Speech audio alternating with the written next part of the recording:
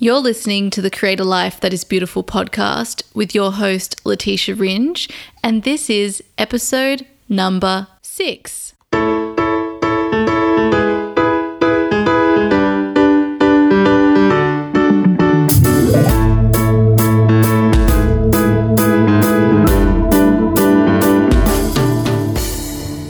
Hello, beautiful people. It's Letitia here, and welcome to our next episode on the Create a Life That Is Beautiful podcast, a podcast designed to inspire, empower, and support you on the journey of uncovering your truth and purpose in the world. Words cannot describe just how much of a profound impact today's guest has had on my life. She has had arguably the biggest influence on my adult life to date, and for anyone who knows me or has read my work, you probably already can guess who this person is. Her work came to me at a time when I was at my lowest. I was working as a family lawyer in Sydney, Australia, and had just been diagnosed with endometriosis, which for anyone who understands what that is, it's not great. I had massive boundary issues, particularly when it came to my work, and my body was shutting down. And that's when a very dear friend of mine, Christine, sent me an episode of today's guest's fabulous podcast. And from that moment, I knew that I was meant to find this work, and my life changed drastically. So I am super excited to share today's interview with my friend, mentor, the one and only Jess Lively. Jess is most known for her podcast, The Lively Show, which has over 9 million downloads. She also teaches 2, soon to be 3, incredible online courses, both of which I have done and highly recommend. Her mission is to share a more peaceful, fulfilling, and joyful approach to life than the conventional methods to success, such as hustle and grind, and she now helps people worldwide through her work on consciousness, meditation, and neurology, with the core components of her work currently being intuition, intention, flow, and alignment. If I am ever asked for people to recommend, Jess is the first person I mention.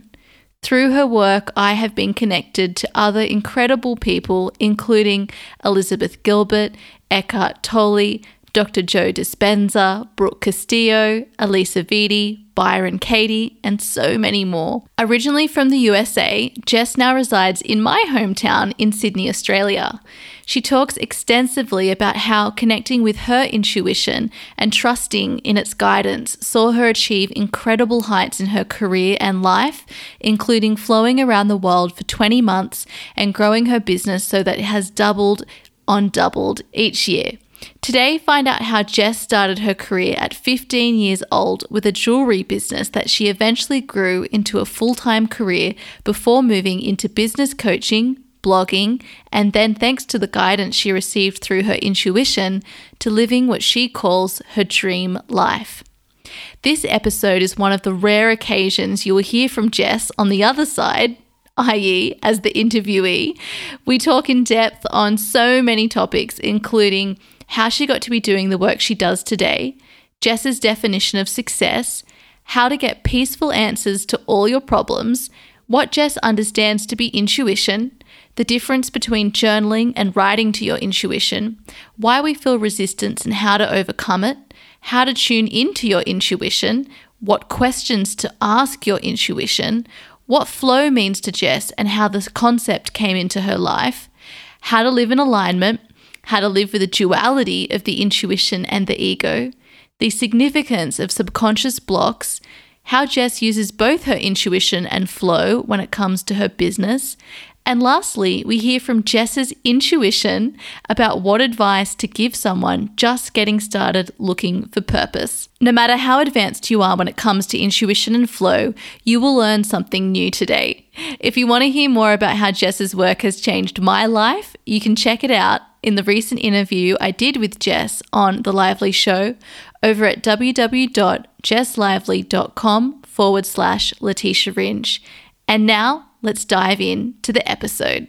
Hi, Jess. Welcome to the Create a Life That is Beautiful podcast.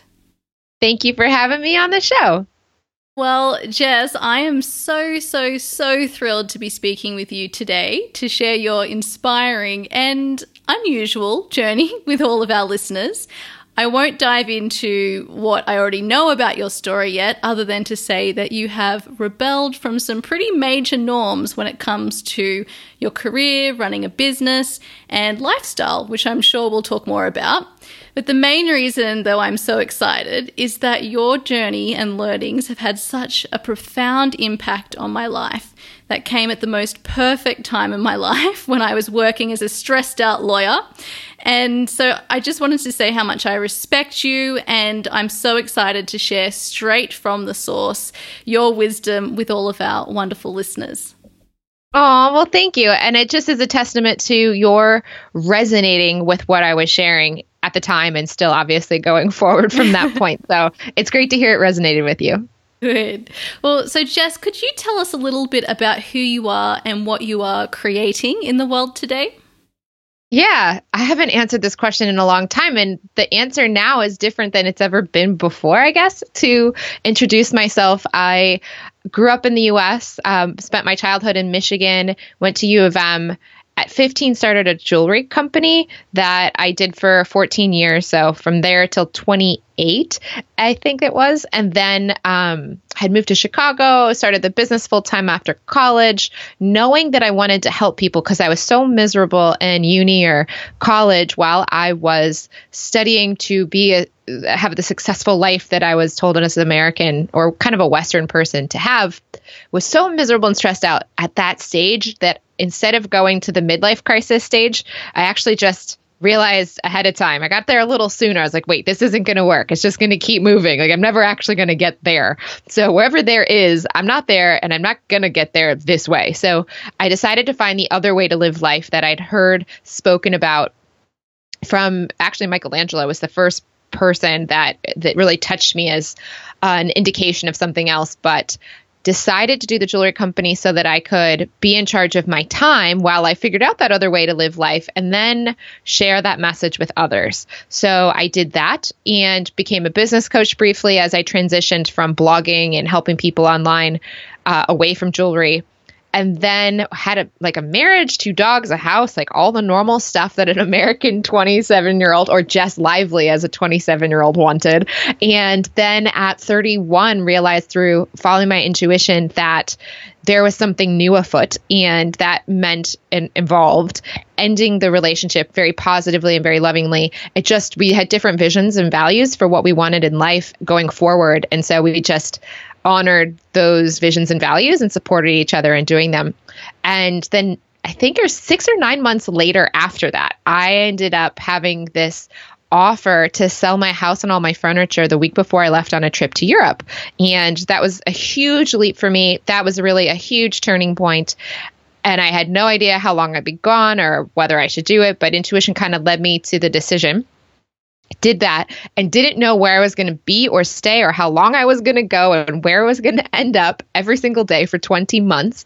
And then just around that 20-month mark, I realized that Sydney, Australia, your home base actually, is my love right now. So this is where I'm creating a base and basically giving my giving my suitcase a closet to be in and to enjoy. And at this moment, that's kind of Jess Lively, single 33-year-old with a closet for my suitcase in Sydney, Australia. And, I didn't tell you this, but I suspected that you would end up in Sydney after we met the first time in London at one of your meetups because... Really? Yeah, we were talking about... that was when you were just deciding about whether you were going to go to Sydney. And wait, you thought I was going to go to Sydney before you thought I was going to live in Sydney before I even went to Sydney? Yes. Because wow. I just thought you would resonate with the people there. And I don't know, I had a feeling because you were so excited about Sydney and I thought, I just bet this is where you end up. So it was so funny when you announced that you were going to, settle down permanently for the first time and it was going to be in Sydney after 20 months. Oh. Well, you know before I did, before anyone did. And so very psychic, points to you. But also, what's interesting is I don't even feel, to be honest, like this is permanent. This is just where I'm at right now. And that's been a big shift for me, is to feel like when people ask the "where are you from" question, that was really hard. And at first it was fun. For the first maybe like 6 months of the trip, like, actually, I don't live anywhere and blah, blah, blah, tell the story. By the end of the 20 months, I was like, I don't even want to answer this question because there's so many questions that get followed up with, so why are you traveling and how did this happen? And, blah, blah, blah, blah, blah, blah. So I love being able to say now I'm from Sydney, but I actually don't feel like this is a home. Like, I actually feel like I'm creating another part of my vision that I had, and this still isn't it, but it's just where I'm at right now. And I actually wonder if that will ever shift. Like, will this feeling of this is just where I'm at right now? I'm not really feeling like I'm from anywhere. Yeah, I lived in the US for a long time and those sorts of things, but nowhere really feels like home. And that shift, I think, is happening more and more for more people. And I think it will continue to. And it's kind of different, obviously, than the norm, but also exciting as a human looking at our evolution from a more species perspective, which I like to do. Yeah, absolutely. But also it's kind of like, this is your current season of your life, which I think is a term that you've used before. Yeah, this is where I'm at right now, but not permanently. It's just now. I really love thinking of Sydney as a base, but I don't look at it as a home. Not yet. Maybe I will. Maybe I'll marry and have children and never leave. But right now, it feels more comfortable to consider it a base than a home. Well, it's so interesting because I guess with everything that, you teach, would you ever consider something so permanent? Like maybe you would end up somewhere for a long time, but maybe you wouldn't pigeonhole yourself into that at any time. I don't know. I'm just...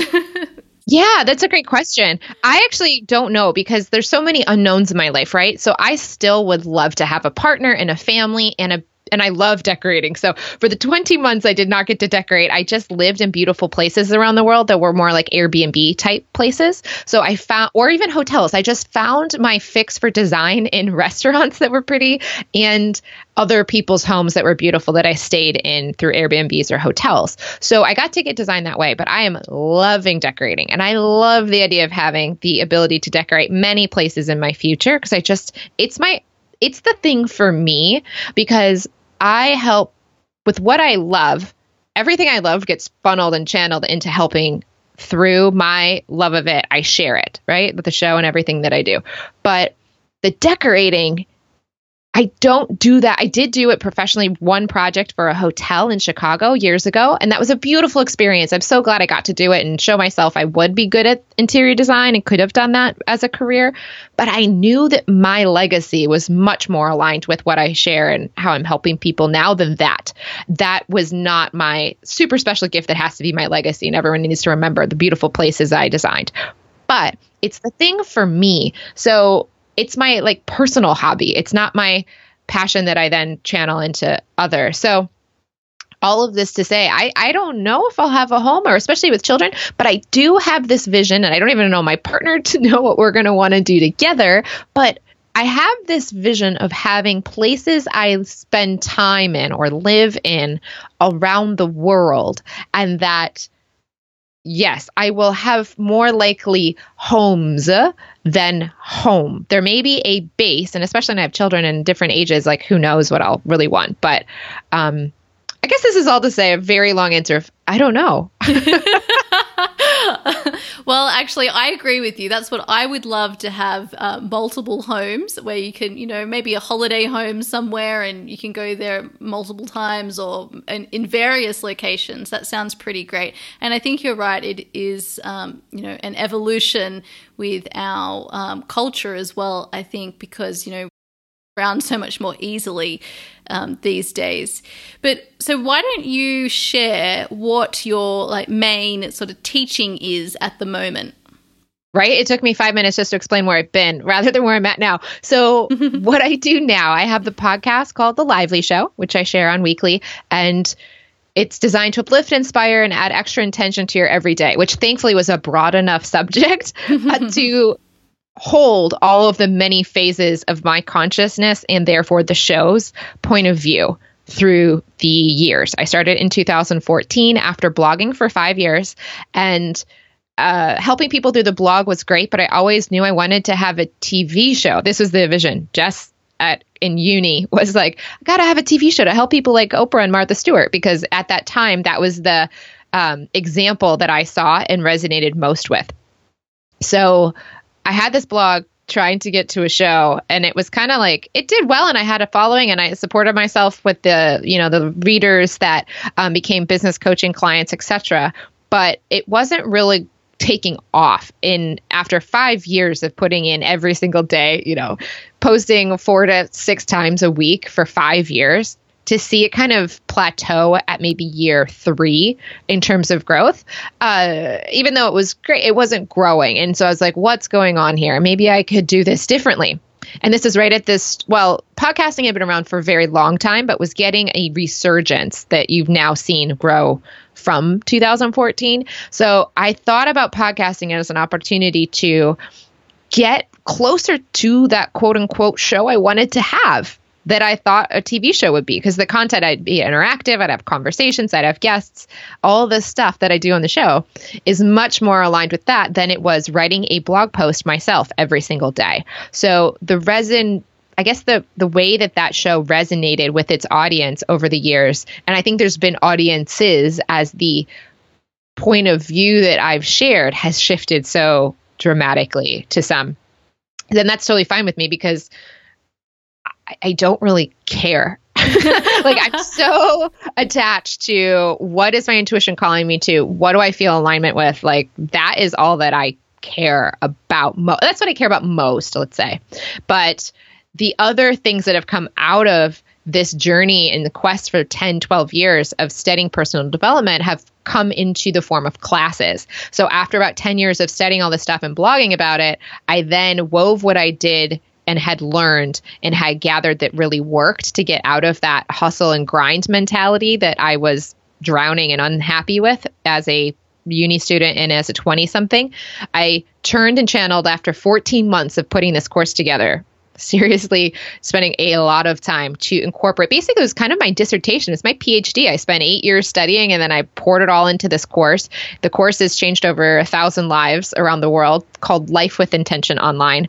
But as I kept going and I kept evolving, I didn't stop there, even though that process does work and it does give people the results they want in their lives. There's other ways, other modalities, and even more effective and efficient ways to do things.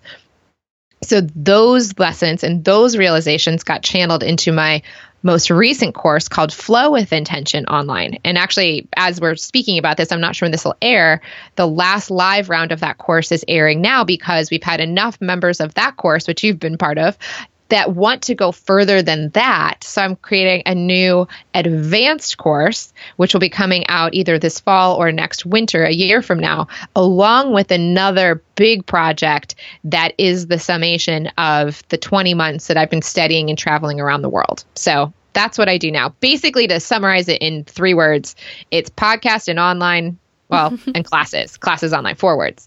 Thing that I think is so great, which is something that is a key thing you've done, which I'm not sure whether you did intentionally, but it's because you're forever growing and evolving, and how you said when you first started the blog, you kept it so broad, and then that has allowed you to continue growing and evolving and not having to, completely stop what you're doing and then start something completely new, although there are lots of endings and beginnings along the journey, but you've kept it so it can grow with you, which I think is actually really great advice for anyone listening for anything that they're creating.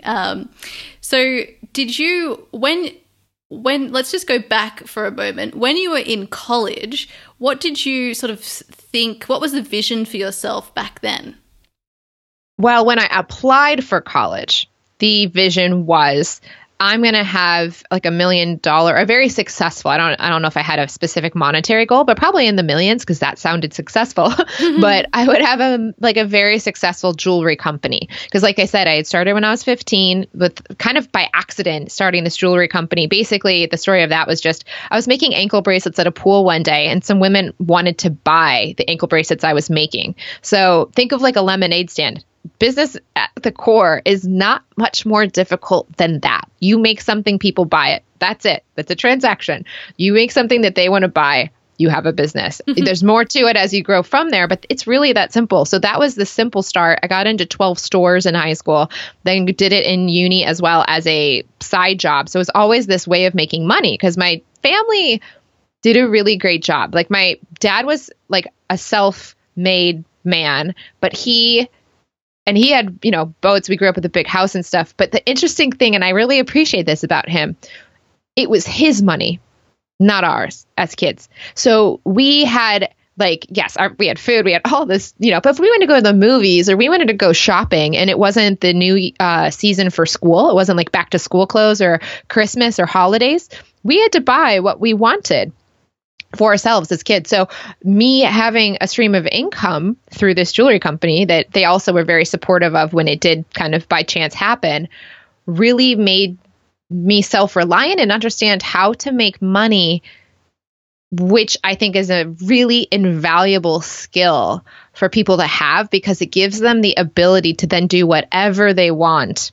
Because if you know how to make money, you know how to support yourself while you do whatever you want. And in the beginning, like I said, for the first 5 years, I was a jewelry designer after college. So it wasn't what I wanted to help people and I wanted to do all the stuff I'm doing now, but I didn't make money that way, but I was still able to make money in a different way through the jewelry for a really long time. And I've totally gone off your question. So how would you define success now? Alignment with your intuition. So basically, feeling a positive feeling about where you are now and where you're going. So feeling satisfied and eager for more. That's success to me because you're always going to be growing because you are a part of a universe that is expanding. In this phase or cycle of a universe that we happen to live in, scientists and the mystics have shown it is an expanding phase. So as a particle of that universe, I think the science and the way consciousness has been in the past likes to think of us as separate from the universe. We're watching it like little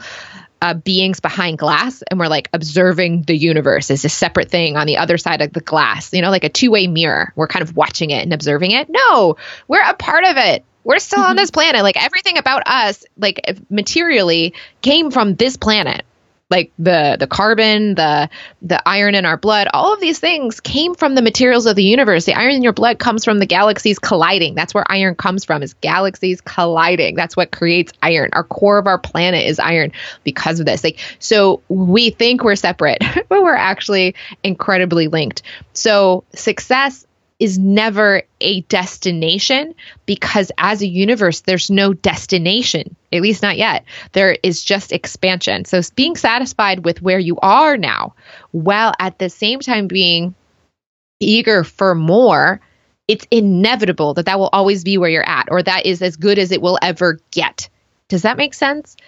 Like you can have a very brief moment or month or two of like, okay, I've made it, whatever, but at the same time, that will get boring if you really stayed there and you just stayed in that without any new desire. That would feel boring because your soul is a part of this universe that is expanding. So a new desire is inevitably going to pop up. Even if you get all the shoes you want, eventually you might want less shoes. And then you may want more shoes. And it's kind of like we look at things so linearly as a Western last 300 years society where the universe is far more cyclical in nature and it's ongoing. It is continual. And I think that we're just opening our eyes and understanding that's how it's going to look in our lives too. Yeah, so we're growth-seeking beings, as you like to say. Yes.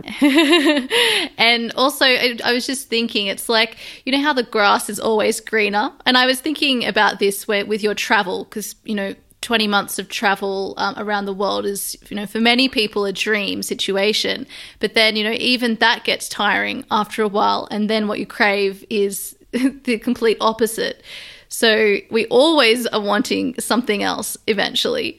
I 100% agree. But when did intuition, when was the first moment that you realized that you have the benefit of this, inner wisdom or guidance? In my uni years, I had general vague feelings of desire and knowing that was right for me. But it was never any direct information. It was just kind of like, I knew I was so unhappy chasing success the way I was taught to from personal development and the business school I was at, etc. So I was like, this isn't working. And then I remember thinking in the library one day, I was like, I am miserable and I got to find another way to do this because this is not working for me. And then I was like, you know what? I bet there are other people that feel this way too. And so I was like, I'm going to fix this for myself because I'm miserable. And then when I figure this out, I'm going to help other people do the same. And if you think about it, that moment in time is exactly what I'm still doing, right? Whatever I'm going through is what I'm sharing from that day forward. And I had this clicking in of that, like, yes, that is it, Jess. Whatever is causing you stress, you want to figure and solve that out for yourself. But you also, other people probably are doing that too. Let's go share what you learn. So I've been doing that from that moment forward. Now, you could say that's intuition, maybe, but what really evolved for me very far past the kind of feeling like that of a knowing that's very deep, but also nonverbal or non-really communicative, but just there or not, if that makes sense. When I was 25, I went through a breakup with my college boyfriend. So we loved each other very much, but he hadn't really gone through a personal journey to discover who he was. So when I was excited after 3.5 years of being together and having my timeline of what my life should look like, thank you very much. It's like, we should be getting, after living together for 3 years, married sometime soon. He wasn't at that stage yet. And we realized he needed to go figure himself out to find out if that would be with me or with someone else or what. So during that, I was still a jewelry designer. He was an associate television producer. So we were very cash low. I'll say that. And so we were not willing to give all of our money to breaking the lease that we had together. So we stayed together for 4 or 5 months while we knew we were going to end the day that the lease ended. We were going to end the relationship when the lease ended. So going through that period, staying together, but knowing on September 1st from May, knowing in May you're going to end a relationship on September 1st and stay in that relationship every day up until that day that you loved and you wanted to continue, and they loved you too, but they weren't ready. That was a Herculean leap in my spirituality because I'd never seen anyone do something like that. I'd never seen it done lovingly and peacefully and beautifully as we did it. But in order to process basically my ego's interpretation of those events and how hard that was, I read Eat, Pray, Love. No surprise. A lot of people, talk about that, the breakup she had and the journey she had. And who knew that so many years later, I'd end up weirdly having a kind of unplanned similar journey myself in a different relationship ending. But at the time, I remember at 25 reading the book, and she said something very simple. This is not an exercise. She didn't tell anyone to go do it, but she just said, when I write questions, I hear peaceful answers. And I was at a point where I wanted some peaceful answers. So I decided to try what she said she did in the book. I don't know how many other people actually ever did that. But for me, I was like, well, I'm willing to see if there's an answer here because I'm going through a similar situation. And I did hear peaceful answers. And I was like, whoa, this is amazing. Peaceful answers to all the stressful questions I have. I'm going to use this every time I'm stressed out. And so I did for many years. Whenever I was stressed out, I would eventually at some point remember, oh, go try that writing thing. So I would, and then I'd get peaceful answers, and then I would feel better, and I'd go back and forth. And I really understood what intuition versus ego meant, as Eckhart Tolle or someone else, would talk about. And over time, then it became not just when I was freaked out, it just became a daily practice over the years. So by the time the offer for the house and furniture sale came at 31, so like, let's see, 6 years after I started doing it, I was writing almost every single day. And it wasn't necessarily because I was stressed, although of course I would ask about any clarity on stressful situations.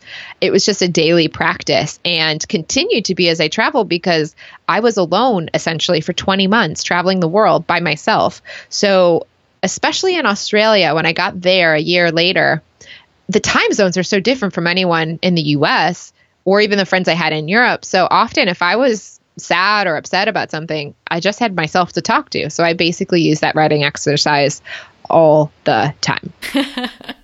And did you, before you started this writing, after you'd read Eat, Pray, Love, did you used to journal?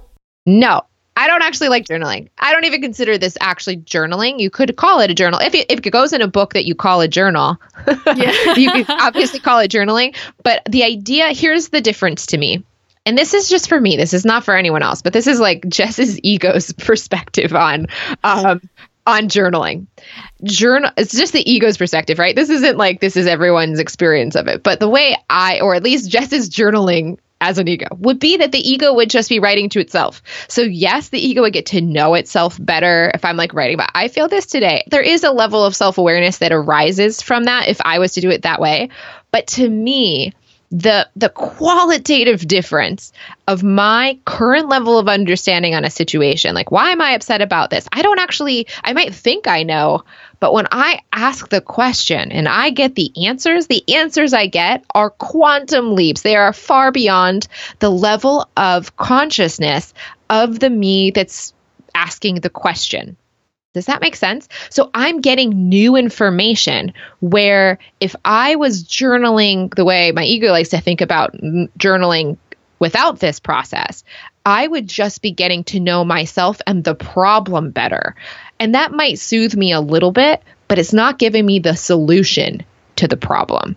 The solution is something I'm not consciously aware of usually because I'm so wrapped up in the problem in my consciousness that I can't access it. And it's only for me when I write to the intuition that I get this leap that's so far beyond my brain's ability to process in that moment. And that to me is real progress versus just it's kind of like the difference like going to therapy and talking about what happened when you were young and how bad that was, but you're not changing your brainwave state. So you're not actually going into the subconscious where that memory is lodged and stuck and actually deleting it. You're not actually pulling out the weed. You're just talking about how great the weed is or how terrible the weed is and how it's there, but you're not actually removing it when you're going to talk therapy. Yes, it soothes you. Yes, it brings more awareness, but it's not actually changing at the neurological level anything. Or if it does, it takes years, which is why people go to therapy for years, versus when you understand the lower brainwave patterns. And by getting into those lower brainwave patterns, you access the subconscious, which is 95% of us, not the 5% of consciousness that we're journaling in or that we're going to therapy in. Does this make sense? I'm weaving in other stuff that I talk about on the show. I love that distinction between coming from the solution and not the problem. I think that's so helpful for people listening. And because so when you were first writing, were you just concentrating on, hearing the peaceful answer? Yeah, I just waited for the peaceful answer because Liz said there would be. So I expected there to be. But now I've done this with I've told thousands of people about this, obviously, through the show. Yeah. But I probably worked with hundreds of people. I actually just did an amazing intuition intensive where I worked one-on-one with people in the hot seat. And it was so fun because when people are first getting to this, one of the biggest things people have to get over, there's two. One, the belief that they could hear a peaceful answer that's not in their consciousness right now. And two, is there's tons of resistance in the ego to whatever it's going to say. Like there's a fear. There is an attachment the ego often has as much as it wants clarity. If I say, okay, you can go get clarity and it's going to be peaceful and it's going to tell you what you need to do right now. Do you feel any fear of actually knowing what it's going to say? As much as the ego wants the clarity, there's so much resistance because I could tell this. And do you know how many times I have to repeat this to people, even though they already know that I'm going to say that? Why aren't they doing it in the first place, right? They already know I'm going to say that. Why? Because the ego's actually scared. As much as it wants the answer, it's scared of it at the same time. Is that because of like the fear of being eradicated? Well, possibly. And also we are growth seeking beings, right? We're a part of an expanding universe. We're a particle of an expanding universe. The ego wants to keep us safe. What is safe is what is known, even if it's crappy. It's the crappy sandwich it knows. So it feels safe to even stay, for the example. Okay, I don't like my job. This is a very common one I get. I don't like my job. I don't like my job. I don't know if I should leave. Should I leave? Should I take this other job? I don't know what to do, right? So they want the answer from anyone else outside of themselves. But if I say the answer's in you and all you have to do is go right to it and they're like scared that they won't hear anything, so they don't want to do it. Or they're actually scared of what they're going to hear. Why do you think that they would be scared of what they're going to hear? What's your thought on that? Or think of yourself as a lawyer. If I told you go do this 2 years ago. I just think for me, it was just like self-sabotage. Yeah. Well, that's part of it because it's safer. Even though you hated the law job, could you look back on that earlier phase, right? If I said you can go right, and it might tell you to stay, it might tell you to go right now. I'm not sure what it's going to tell you, but the answer's in you. It's not in me. And how much money would you have paid for me to tell you what to do? Yeah, because then I could, give up my own power, I guess. Then it was in someone else's hands. Yes, that is what the ego wants. It wants an authority to tell it what to do versus the fear it has of actually going inside and finding the answer itself. Isn't that so? Why do you think? I'm going to ask you because obviously I'm like kind of immune to a lot of degree about this. But what do you think? Because you are still closer to a period of your life where you might have possibly had resistance to. Did you ever have a resistance to writing to your intuition? Yeah, I did. Like I started listening to your show in early 2015, and it took me at least a year before I actually started doing it. So let's go through it. So why was it when you first found out about it, and I said, hey, every answer you want is inside of you right now. Go do it. Like, you don't have to pay anyone. It's free. You just get a piece of paper and you start writing for 10 minutes. That's it. Like 10 minutes. You got clarity for what you need to do right now. Why did it take a year? I think I was scared of the answer. Yes, people are scared of the answer. Now, why do you think you were scared of the answer? Because I thought it would tell me like not to leave. And I wanted to leave so desperately. Yes, you wanted someone else to tell you to leave so then it could be okay. Yes, absolutely. Or what if someone said to stay? Would you have stayed better and more comfortably than if your intuition told you to? I don't think so. No. So you basically just wanted the answer you wanted, but you wanted to pay someone else to tell you it. Yes. Yes. Okay. So this is very, very common. This is very normal. This is not I know it sounds crazy, but it's a completely common, let's say not normal, common experience, because the intuition, let's go back to why are we scared, right? Why are we scared to hear?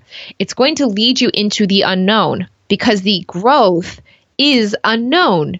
If you knew what was going to happen, it wouldn't be growth, right?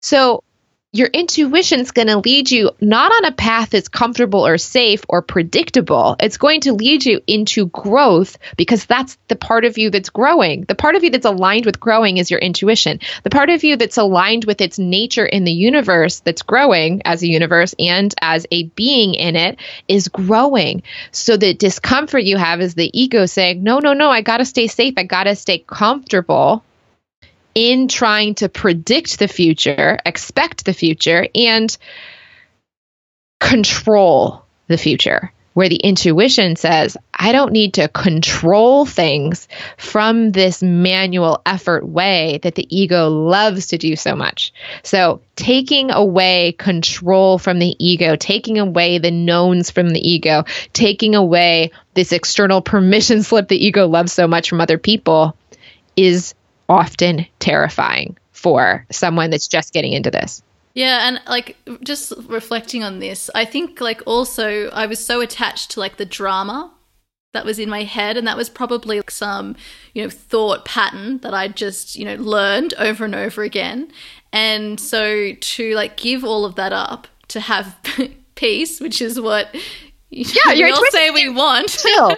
Your intuition is like a little Buddha, just chilling with his eyes closed and like rocking out to some tunes. And then your ego is this fire hydrant spewing at you all these monsters that don't really exist.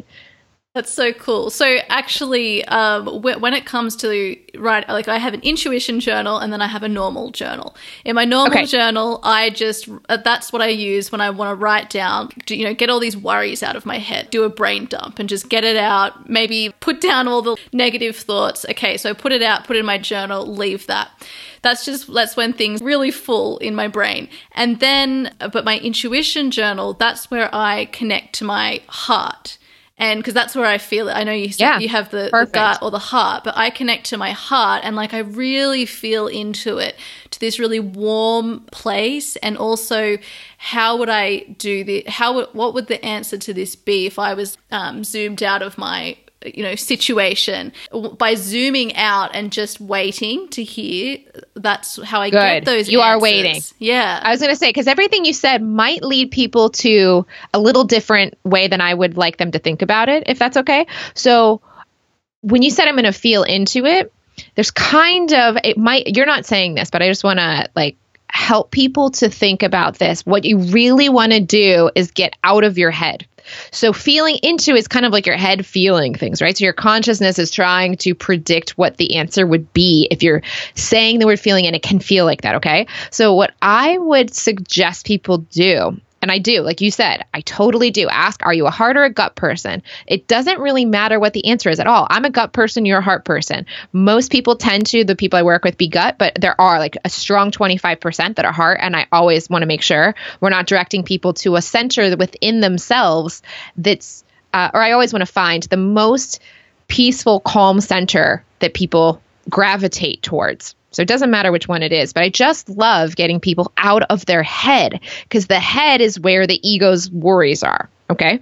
So I want them not to necessarily think about feeling in. I want them to direct their consciousness, their mind to their body. So to the heart or to the gut. But after that, you listen, you empty the mind and you receive an answer. So you are receiving, not thinking from, what would God say if it was answering me right now? Because that's your consciousness predicting what God would say right now. So it's about receiving an answer from an empty mind that's directing its attention below itself into the gut or into the chest. Does that make sense? I think that's a really great distinction. So for me, I have to do this. To get myself out of my head, I have to feel into this heart space. Yes, you're okay. But let me just say that just in case that language is confusing to some people and gets them still in their head. When you say I'm feeling into this heart space, another way of saying that more bluntly and less eloquently is you're paying attention to your chest. Yes. Yes. So when you're saying I'm feeling into this heart space, that can feel like someone's still in their mind, in their ego, pretending to be in their what is heart space, really, right? Versus, okay, I'm just directing my mind to my chest. Like that's empty of any ideas, emotion, or projection of what the answer is going to be. Yeah. Does that make sense? Like I want people's minds to be as empty as possible so they can receive as openly as possible, because sometimes people have an issue and they project what they think they're going to hear. They have a feeling of what God or the universe or intuition was going to say to them, so they write down what they think they should hear, rather than actually listening and hearing something new that they didn't expect. Like that's how you know that you got something, is when you're like, whoa, where'd that come from? That is not where my mind was at, because it came so clearly from a different source than the level of the problem and the question that you're asking. Does that make sense? Does. I was just thinking as well, one of my struggles when I first started doing this was the waiting and not having an answer. Yes, because that's what I'm thinking, is that someone hearing, okay, go into the heart space, they're going to be thinking, what would like someone that's like in a meditation pose say in yoga class, right? And then they're going to write down that expectation of a response rather than actually listening from the emptiness the response. So now, once you're really good at it, so you, Letitia, are totally right. You're feeling into the heart space and you know the frequency, the feeling of that voice. But it's really helpful when people are starting not to have an expectation of what that's going to feel or be heard like. So they can go in and actually hear it. Then they'll tune into it. And then later they can add more eloquent language to it. But those eloquent words sometimes can lead people, I think, to filling in the blanks themselves with their ego as the voice of their intuition rather than actually receiving something new. Does that make sense? It does make sense. And I guess the other times is when, like when it just pops into your head and you just know the answer, or not into your head, I shouldn't say that, but it just pops in to something and you know the answer. Would you call that your intuition? I don't know what I'd call it. I wouldn't bother labeling it. Yes, I call it intuition because it doesn't. What I like about intuition, you could call it inner being, you could call it spirit, you could call it soul, you could call it guides, you could call it angels, you could call it God. I don't care what we call it, but I like intuition as a term because no one will say they don't have an intuition. So that term to me is easy for everyone to swallow, where if I said any other term, and it doesn't matter. It really ultimately doesn't. All we know and all that matters is this voice you will hear from, whatever you want to call it, will be peaceful about the situation and will tell you what you need to know about the situation to have peace right now. Now, that doesn't mean your ego is going to be peaceful because of the way it's seeing it. It's just going to give you the peaceful way it sees it. Does that make sense? So I'll often get stuff from the intuition that my ego's still afraid about or upset about or doesn't want to do yet. Yeah. Right. And also that's one of the things I like to say to people is one of the ways to get over the resistance to asking your intuition or even trying this in the first place is to tell your intuition or tell your ego, I don't have to do whatever I hear. I'm willing to ask without giving myself the responsibility of following it right away. Because let's say it's a relationship and someone's like, I don't know, I think I might need to break up with this guy. I'm not sure, and then they don't actually, they think it might be true, but they don't actually want to do it right now. So they're afraid to ask. Well, if you just say, all right, I don't have to do it if it says that I should, or I don't have to quit the job, or I don't have to stay if it says I should, but I'm willing to find out what the answer is that I get. And I don't have to do anything on it yet. I can give myself 30, 60, 90 days, a year. Like you don't have to do it ever or yet. That can help cut some of the resistance to the answer. I think that would help massively, actually. I don't have to do whatever I hear. Yes, totally. Just put it this way. Just say, I'm just going to see what's there. Just say it that way. I'm just going to see what's there. And then that's it. I don't have to do anything with it. I'm just going to see what's there. But it's so funny. We'll spend $500 to pay an expert to tell us that answer, and we'll go do whatever they say.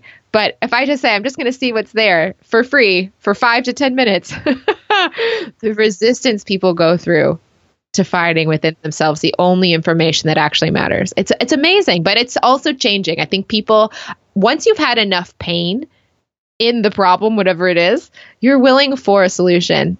And then at that point, you break through. Yeah, well, that's when you let go.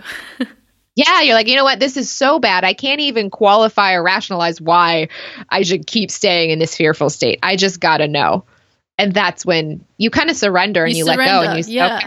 Yeah, you're like, okay, I'm just going to find out. And actually, you know what? This situation sucks enough that I'm going to change it. And even if that situation that comes next, because I'm following the intuition sucks, which it never does, by the way. I mean, the ego might have all these fears, but like really each moment you're fine and you're fine. Even if the ego's not fine, the intuition still is. And as you be able to have the duality and the awareness of the duality, that is the first step of spiritual development that I can say is truly most profound for me in my journey, was the awareness of the ego versus intuition, and then being able to access the intuition while I still saw all of the feelings and thoughts my ego had. That was the most blessing, beneficial thing that ever happened to me. And so when did the writing to your intuition, when it comes to decisions with your business, when did you start doing that? Probably whenever I was stressed out about business decisions, pretty soon after the writing for the relationship stuff. When did you start following your intuition completely in relation to your business and also like where you were going to live? All the time. Just had complete faith.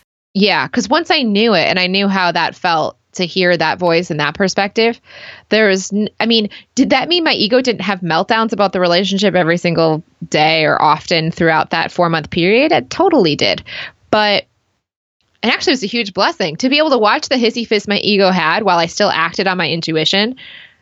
Showed me that I don't have to follow the guidance of the crabby voice, the upset voice, the scared voice. I can actually do things that I know are right while still feeling all the ego's drama.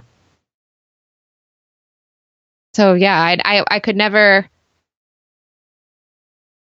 ignore what I knew to be true, personally.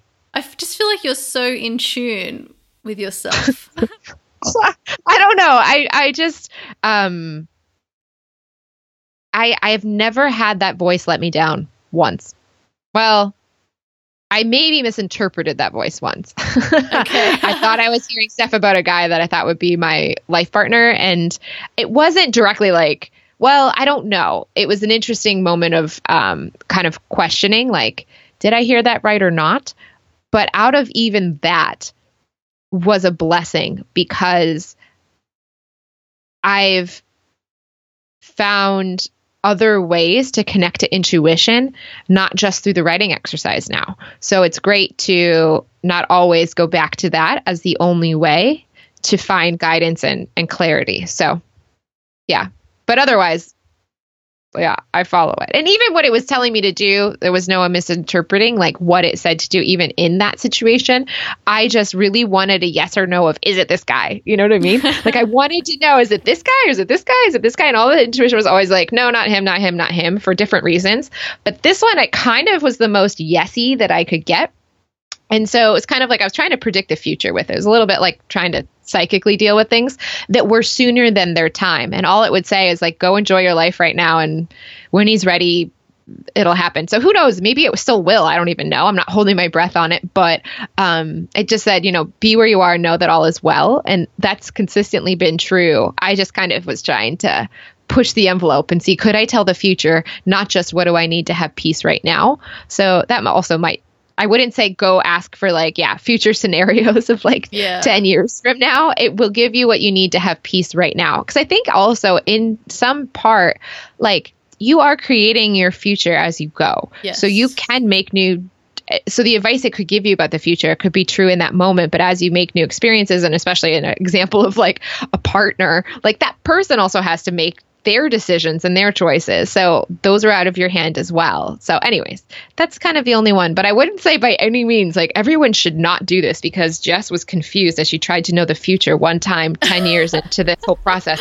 By far, I will tell you, I might have misinterpreted that. I might have tried to predict the future more than actually getting or following what it actually told me to do all along. Does that make sense? Don't let that deter you. Yeah. I by far have traveled the world. I've grown a ridiculous business. I have had amazing experiences. All of that has come from following intuition. One time I wanted to know if it was this guy, and I thought I kind of interpreted a yes, and maybe it wasn't in the way I wanted it to be a yes. Yeah, absolutely. Let's not throw the baby out with the bathwater. Yeah, exactly. Right.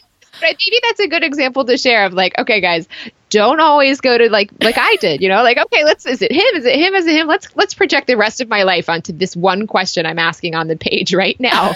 Let's go, what do I need to have peace right now? And my favorite way, if you're curious on how to get started, especially the first 5 years of this, because I'd always go when I was upset about something, I would say, why am I upset about whatever the subject is? And then I would hear often the answer is because you're scared. And now it's funny because sometimes I'll hear because you're scared. Sometimes it'll correct me and say because you're worried, or sometimes because you're anxious. It'll tell me what the emotion is that I know it feels bad, but it'll say you're worried. And then I'll say about what or why.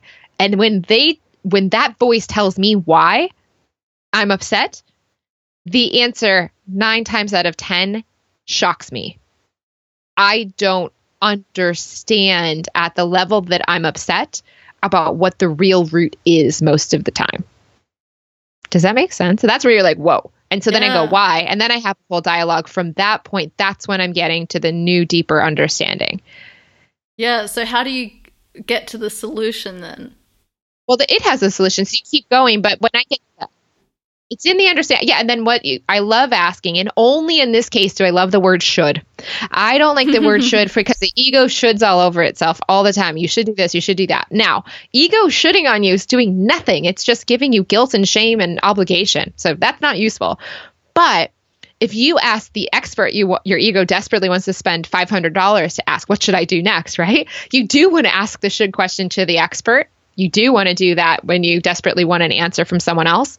The only time I think should is useful is when you're asking the intuition.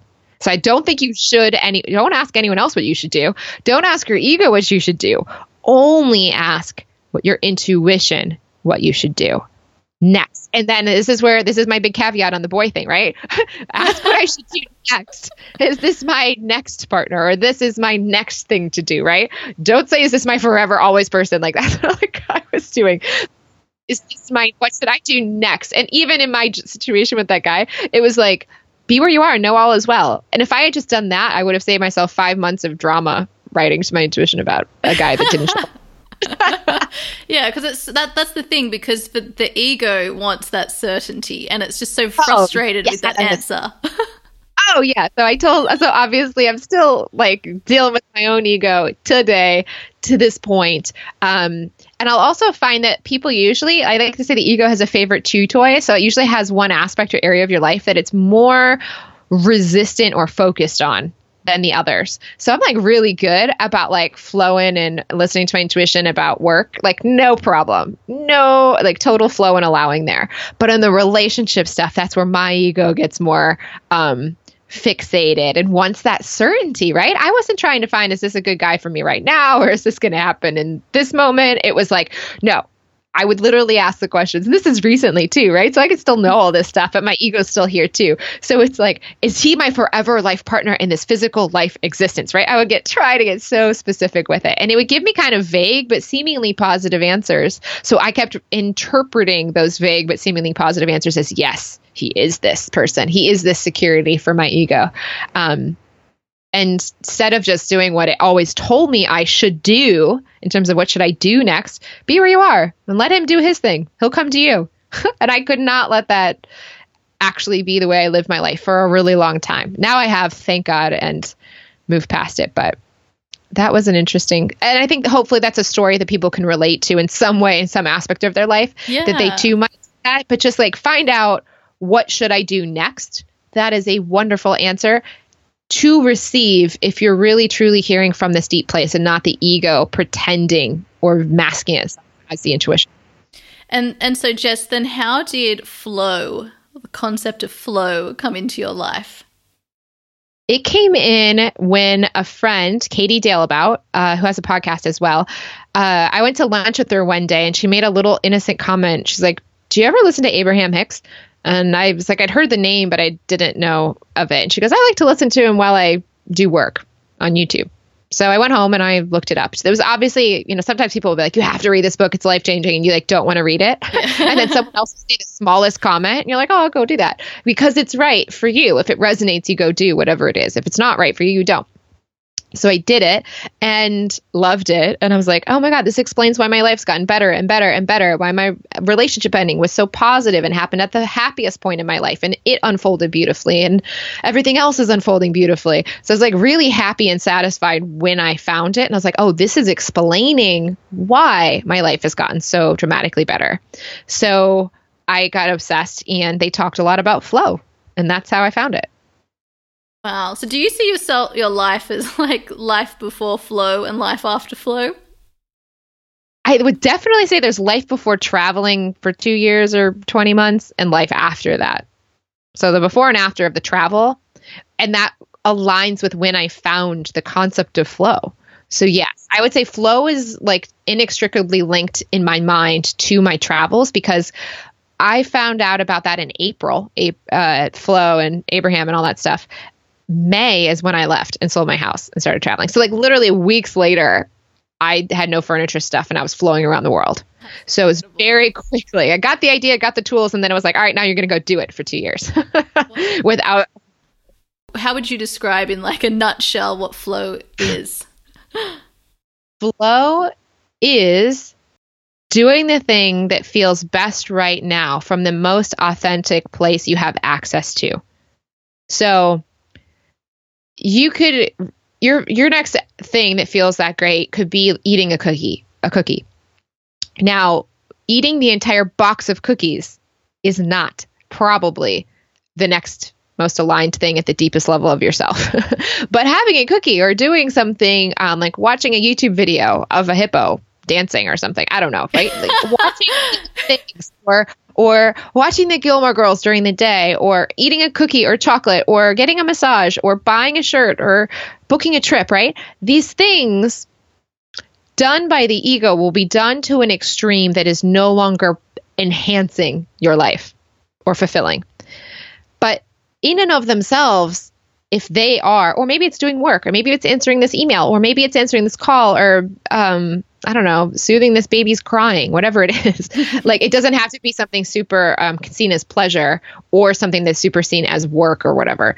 But whatever that next thing is, to go do it. But that doesn't mean, and obviously the ego likes to say, wait, if I just do exactly what I want all the time, I'd never get any work done, right? Well, at the deepest core of your being, at the deepest well-being state, your inner being intuition doesn't want you to go broke. It doesn't want you to lose your house. It doesn't want you to ignore your children's crying all the time.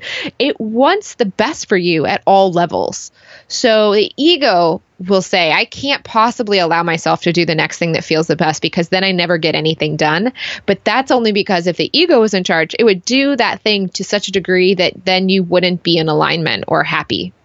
But the next thing that you're called to do could be something like a cookie, or it could be an email. There's no wrong or right. There's no better or worse.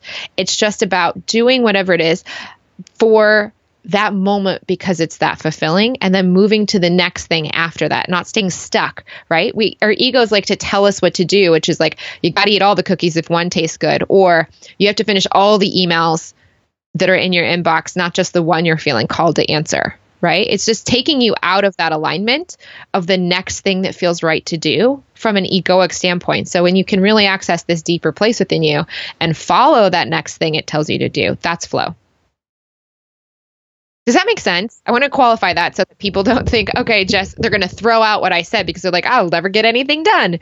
No, that's not true. At the deepest level, you don't really want to eat to the point that you feel sick. And I was a binge eater for many years, so I'm saying that to my old self too. I used to like sit with my legs up the wall because I would eat so much cookie dough that I couldn't feel good, right? That was not my inner being's highest calling. Eating some cookie dough? Sure. Eating that much cookie dough where you're laying up your legs up the wall?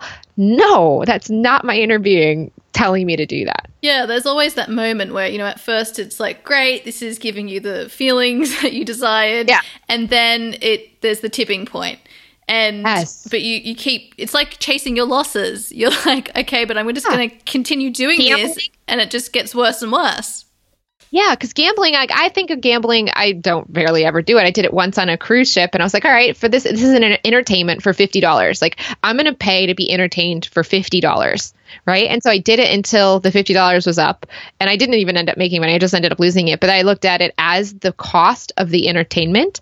But people that are like, but then after that, but I could make more, I could make it back. And they keep pouring more money in, right? So they don't pay attention to that tipping point in that case. So it could be the same for cookies, shopping, sex, anything can be done from the egoic place of chasing, like you said, your losses. Like, you got some level of joy out of it, so I'm going to keep doing it, but you're actually getting no joy out of it after a certain point. When I say do the next thing that feels good, if you're actually aware and you're not living in the ego, it will tell you that the next thing that feels good is something different than the thing you're doing now, right? So it'll have a cookie, and then it'll have an email, and then it'll have answering the phone, and then it'll have you go on a run, and it'll have you do different things that give you all the things.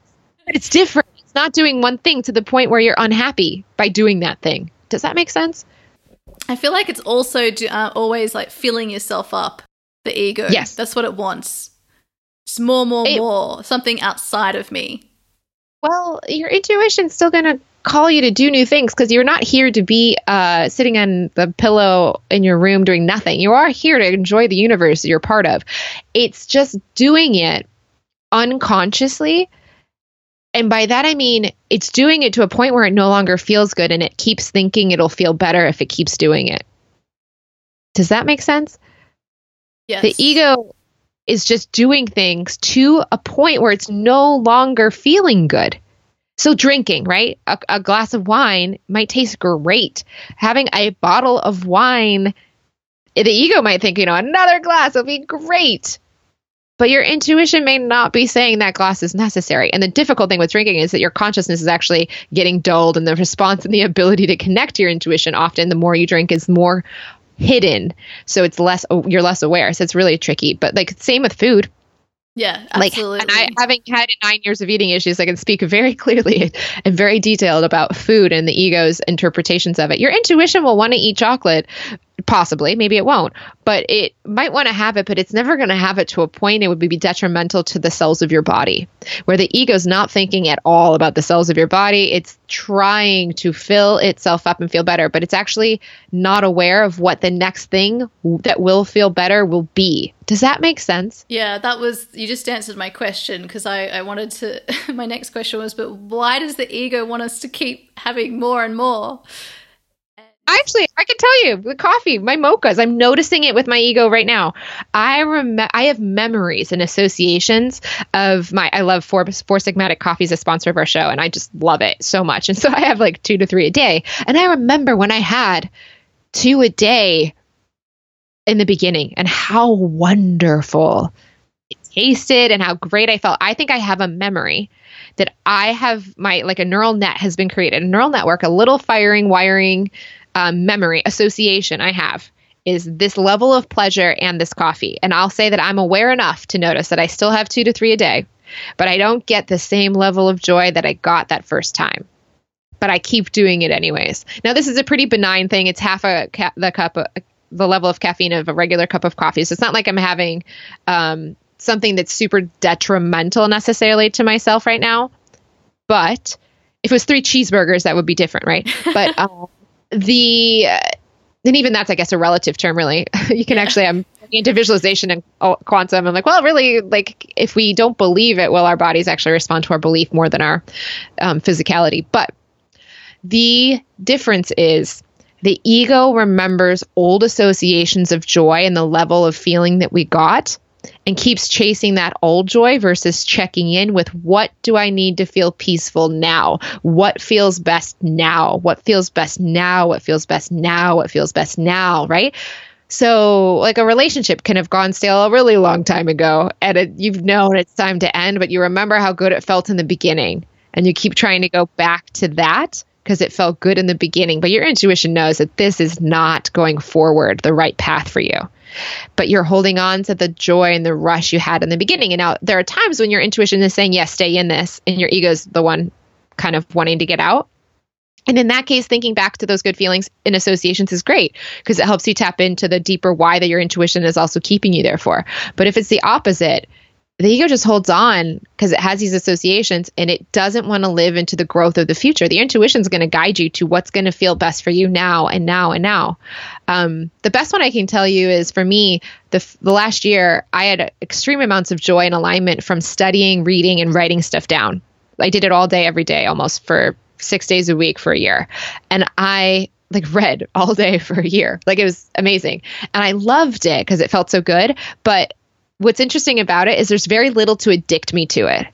So it's not like caffeine or alcohol or sugar or sex or any of these other things. Yes, it felt good when I did it, but there's very little reason to keep reading for all day, every day for a year if you're not feeling the joy of it.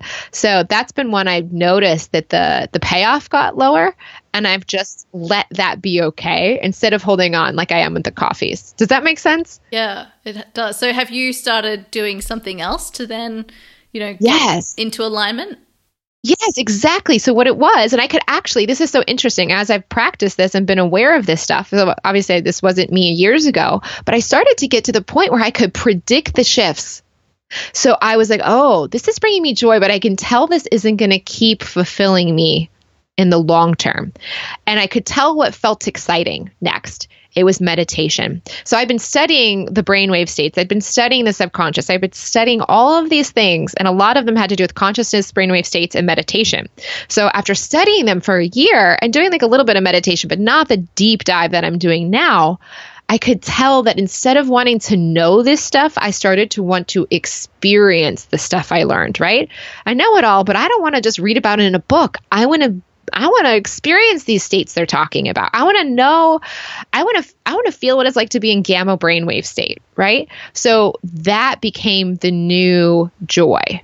So I dialed back. So I still read when it feels good for as long as it feels good, but then I've now get the same payoff I used to get from the reading in meditation for 45 minutes to an hour a day, which was not what I was doing when I was reading all day, every day. And actually, I wanted to ask you before, with meditation, when did that come into your journey? Probably on and off from 26, 27. And more consistently from there. And it's had many different iterations. There's actually like stages of meditation to me. If you want to hear what they are, I can tell you. Go ahead. These are my journey with meditation. Okay, I should meditate. Meditation's important. I was shooting all over my ego shooting, right? I should do that. Everyone's talking about it. I should do it. They're looking good. They're meditating. Maybe that's why they're looking good and they're feeling good. Like I like their energy. I should do that. Okay, now I'll try it. So I did it for like 5 or 10 minutes a day on and off. And then I'd be like, I should. And I was like, I think I feel better, but I'm not sure. I don't know if I feel any better. Okay. Then I'd like take a week off because something would happen, momentum would build and I would travel or something. I wouldn't do it. And then I would get into it again later. And then I wasn't convinced that anything was really happening, but I would keep doing it. And then eventually I'd stop doing it again. And then I would notice that I felt crankier during the day when I didn't do it. And I was like, oh, I feel like I didn't think it was doing anything, but when I don't do it, it's worse than when I do it. So I should keep doing it. Okay. I don't want to be cranky anymore. I guess I'll meditate. Okay. Keep meditating. And then eventually I liked it. Like a few years later, I was like, oh, I actually am enjoying this. And then more time went on. And it was like, oh, I want to meditate right now. That is more fun than TV. That is more fun than being with a friend right now. That is more fun than other things. Not that it's always more fun or only the thing I want to do, but it's actually gotten to the point where meditation is it's more interesting than movies or TV.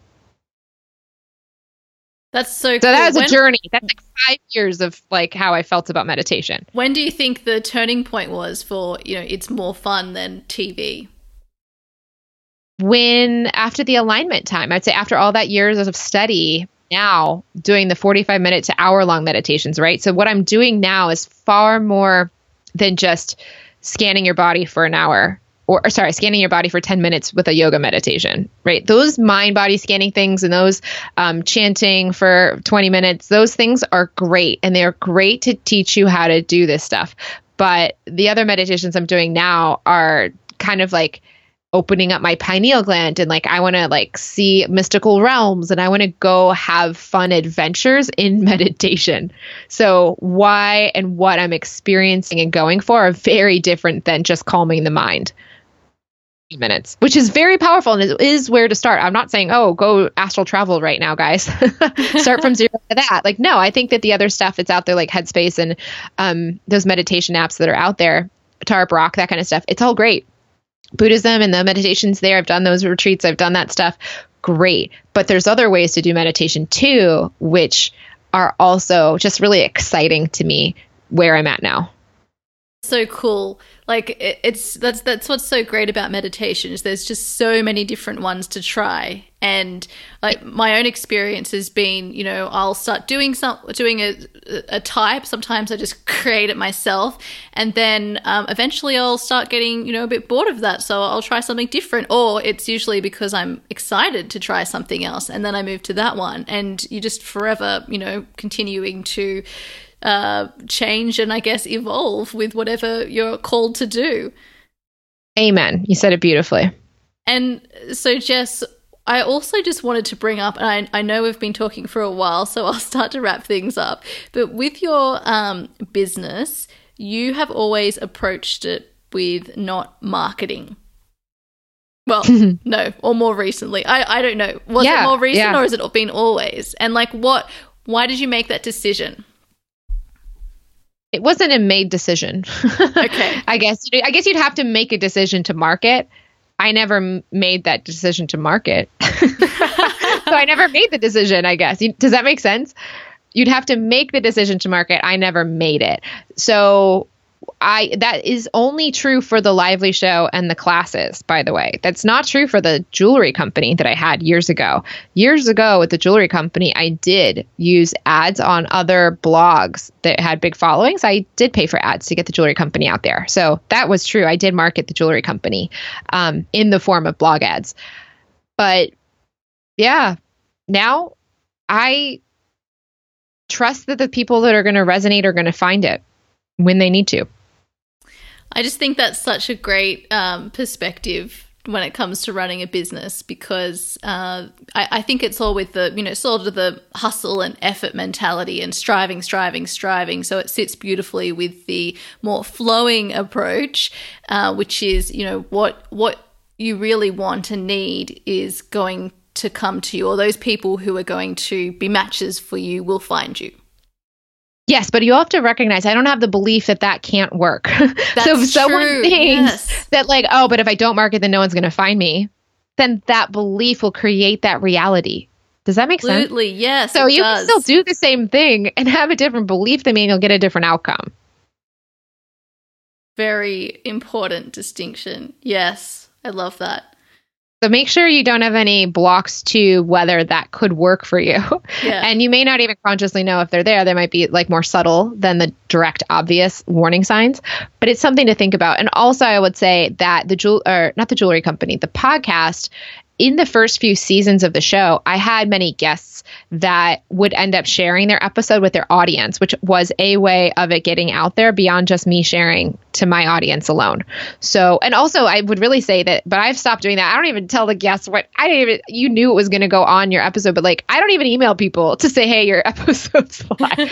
I used to be more like that years ago and be like, hey, if you want to share this with your audience. And I used to hope that they did. I give zero cares.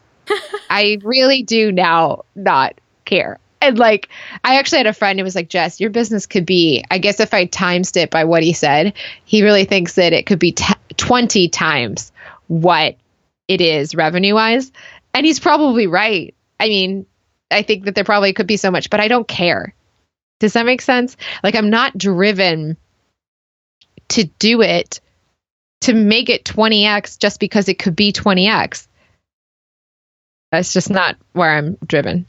Yeah, but also it's also, like your definition of success is alignment. Exactly. Yeah. So, I mean, if you had it 20 times the size it is, what would be the ramifications for, how you'd have to live your life? What would be? Oh my God.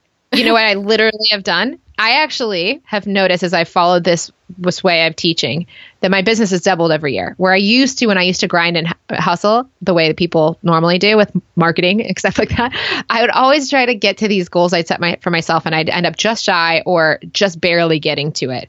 And as I let go of all of that stuff and I just focus on my alignment, and sometimes I would like briefly at the beginning of the year go, what would it feel like to be at that level of income? Now, having no idea how that would actually happen. I was just like, what would it feel like? And then I would let it go. And then it would double. And it would double. It wasn't like, oh, I'm going to do 10% more this year. It was doubling without trying. So I was like, well, I was brushing my teeth one night recently, and I thought about that doubling number just because it seems to have been the pattern lately. It doesn't have to be. It just seems to have been. So I was like, well, if that happened, what would that be? And all of a sudden, like kind of out of the sky, because I'm obviously not driven by it, but the number 10x, the doubled number, dropped in my head. Now, does this mean that I'm going to get that number this year? No, I don't care. I don't know if I ever will. Maybe I will in the future. It doesn't matter. But the number itself made me go, whoa, where'd that come from? And then it made me think, what would my life be like at that level? Like, if I'm going to have this amount of joy and alignment that I already have, or more, that to that level,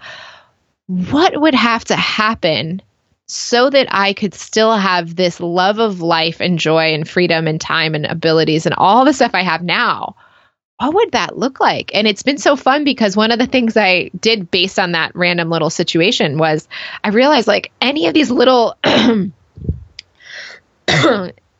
niggling like doubts or insecurities about personal stuff or business stuff, you know, those kind of things that you kind of deal with because they're just kind of in your vibration right now.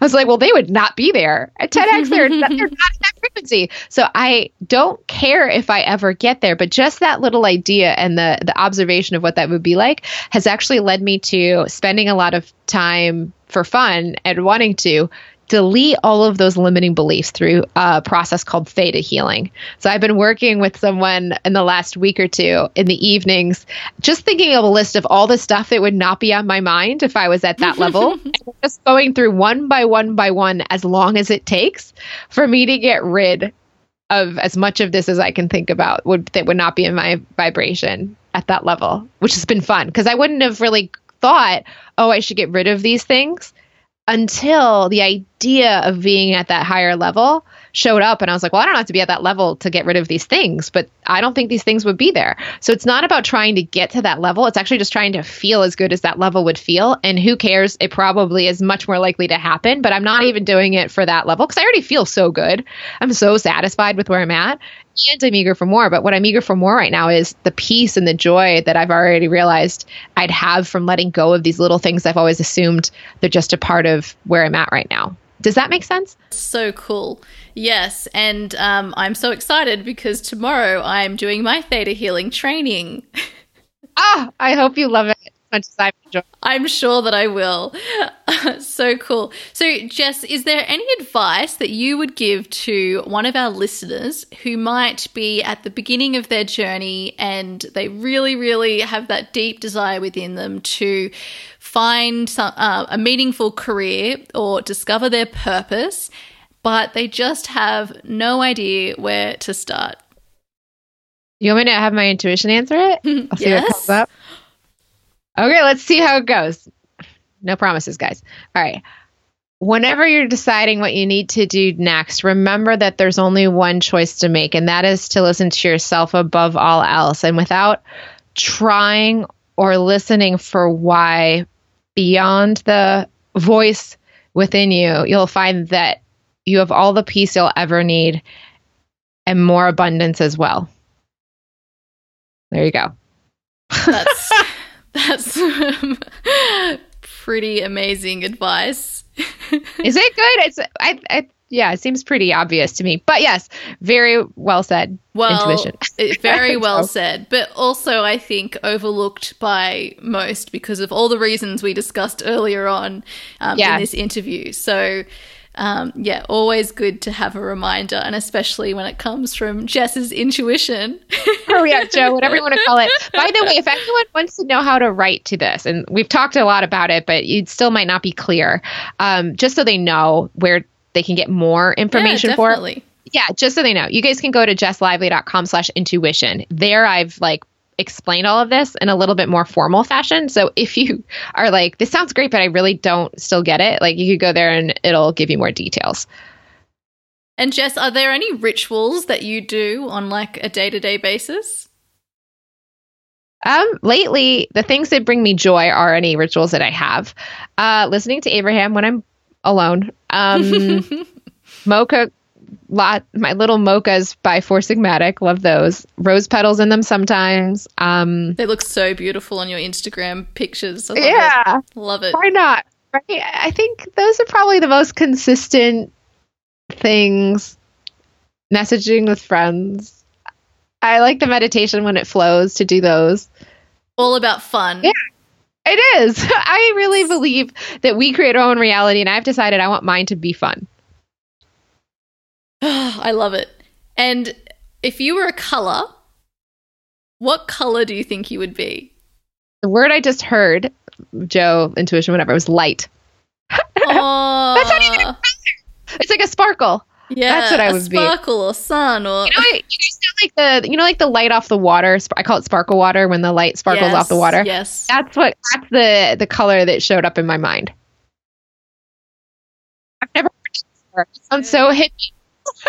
So Light. hippie. Color of Your light. sparkle water, now every time we have a canal near us, and I love it because I run by it and I just love being by the water. And whenever it's sunny in London, which has actually been quite often recently, there has been the most beautiful sparkle water, and I've been filming it and just loving it. And I always think of you. So my last question is just, as far as you know today, or not even know, but feel or whatever, what's in store for Jess Lively for 2018? Okay, let's ask intuition. It's more fun. Yes. I should try to do this. It takes more time, right? Or thought for me to, not thought, non-thought, but it's like processing, I guess. Non-thought. Okay, what's next for Jess in 2018? Oh, this is so, I'm curious about the answer, right? This is what happens, guys, when you try this. You're like, what's the answer going to be? I don't know. Because I don't know. Okay, what's Jess going to have in 2018? She's going to be happy indeed. I feel like I'm getting a reading. She's going to be happy indeed, and she's going to find that her biggest inspiration is going to come from within herself, and all will be well. It always loves to end with all will be well. Oh, interesting. It's going to come from within myself. All right. That's not very direct to your question. No, this is great. It's perfect. So, Jess, thank you so much for sharing so openly with us today. Not just here, actually, but also on the Lively show and everywhere else that you show up. Yeah, where I feel like being is really the answer. Not usually in the inbox, more often on Instagram. Yeah. But really, like, your honesty and your vulnerability is truly special, and like, you're so relatable, and yet you're always challenging the status quo and answering color questions with light. Yeah. And like, I think that we're all creators, but you're also an innovator. And I believe, and I know that you also share this view, is that it's necessary for all of us to evolve by innovating. And so, I just wanted to thank you and acknowledge you for like your beautiful inspiration and that the support that you've provided me and many other of your listeners. And it's just like, I can't thank you enough. So thank you. Oh, well, thank you for sharing your light with me. I love that. It's just a reflection. I always say this is like, that's a reflection of the light in you, right? For you to be able to appreciate like that isn't about me. It has nothing to do with me. It's just the light in you reflecting at me. So thank you for that light. I appreciate it. So there it is, my friends. I hope you enjoyed that amazing conversation with the one, the only Jess Lively. The day after we recorded this episode, I did my theta healing training. And so off the back of this episode and what I learned during my training, my understanding of intuition has been cracked right open, and I'm still processing it all. Don't be like me and take a year before you start trying to connect with your intuition. Do what Jess suggests and relax the ego by letting it know that you don't have to follow whatever the intuition tells you. Everyone has their own intuitive library, and it is up to us to become familiar with it and learn to trust its guidance. You can find Jess's work over at www.jesslively.com and connect with Jess on Instagram at JessCLively. You'll also find the show notes for this episode over at www.letitiaringe.com/Jess Lively, along with a link to the intuition page that Jess talked about during our conversation. And if all of this seems really over your head, don't worry, I have a wonderful program that is completely free that guides you over 21 different actions and concepts with practical ways to implement them into your life.